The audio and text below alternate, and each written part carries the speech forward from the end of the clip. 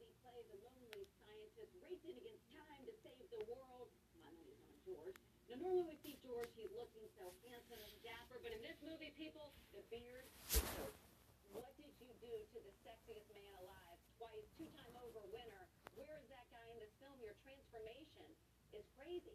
Well, somebody asked me the other day, they said, are these the kind of parts that you're going to try to do now? And I was like, well, not the kind I want to do. I'm turning sick, but I got to do.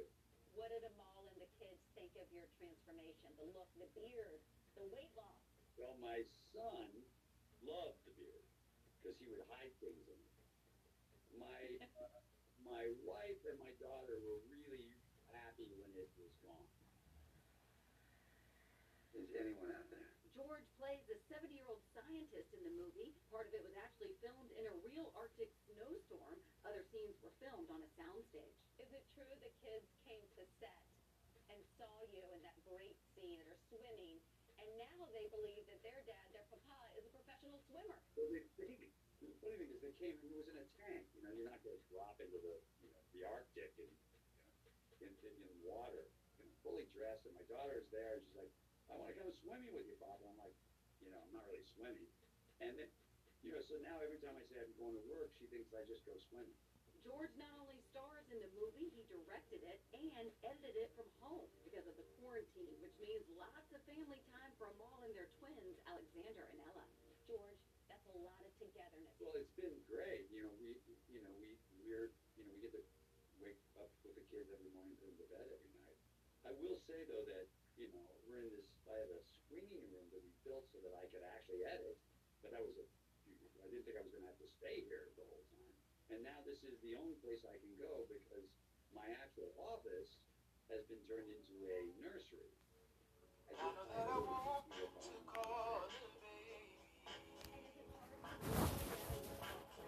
and I know that I don't, and I know that I don't feel like it's a maybe. I'm sure I feel this way. No, I've never been so unsure of what to say, and that's all okay, 'cause you are what I want. I feel it's so surreal. Can never find the words to say. And if I could, you'd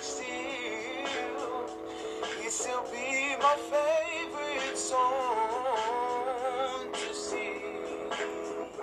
And thought my mind likes to bring when I'm alone. Brings me peace and joy, but it's still nothing like you or being close beside you, 'cause there's only one of you, and there's one of us too. And I know what I want, babe. I know that I want to call it baby, and I know that I don't, and I know that I don't feel like it's a maybe. I'm sure I feel this way. No, I've never been so unsure of what to say, and that's all okay, 'cause you are. And not selfishly, but for the family. Well, it's always refreshing to see a star speak so candidly about something so many people face. All right, Sibley, now give me my royal fix. What you got? So everyone is talking about The Crown, and for good reason, and Emma Corrin's portrayal of Princess Diana. But she's not the first and won't be the last to play her. Right now, Kristen Stewart is prepping to play the princess in Spencer, which will take place over 3 crucial days in Diana's life. But even Kristen is unsure of some things. Princess Diana playing her. Did we get the accent right? No, I'm gonna totally mess it up, and I'm I'm just gonna kind of do my own thing. I haven't done it yet, but I'm sure I'll mess it up. I've not been as consumed by something in so long, so whatever the result of that is, I'm sure it'll be something worthwhile to at least myself, maybe others. And while Kristen prepares for this historical role in Spencer, she's also making history in the first LGBTQ Christmas movie made by a major studio, alongside co-star Mackenzie Davis as her love interest. Do you know how painful it's been to watch the person that I love hide me? I am not hiding you. I am hiding me. What does it mean to you to be a part of something like this? I know that I would have looked at anyone who got to be in the first gay Christmas movie for a big studio and definitely would have been jealous of that person. It's just a nice feeling, and it's new, and it's kind of like radical. How was the atmosphere on set? It was just the funnest time every day.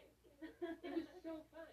It just felt like there's so many scenes where I would just be like, instead of actually doing my job. Are you the ex-boyfriend? Yes, I am very sexually attracted to her.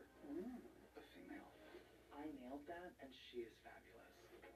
The always hilarious Dan Levy plays Kristen's best friend. Dan has had quite the year with his 4 Emmy wins for Schitt's Creek, and now being featured as People's Man in Quarantine. Listen, if I'm going to be a sexy anything, it is a sexy man in quarantine. I don't even know what that means, but I'll take it. I think that honor will extend far past quarantine.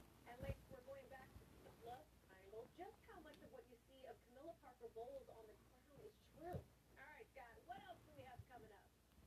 Oh, Sidley, Noah Cyrus busting out into the light with her very own Grammy nomination. Her emotional reaction as we look back at our moments with Noah growing up. We'll be right back.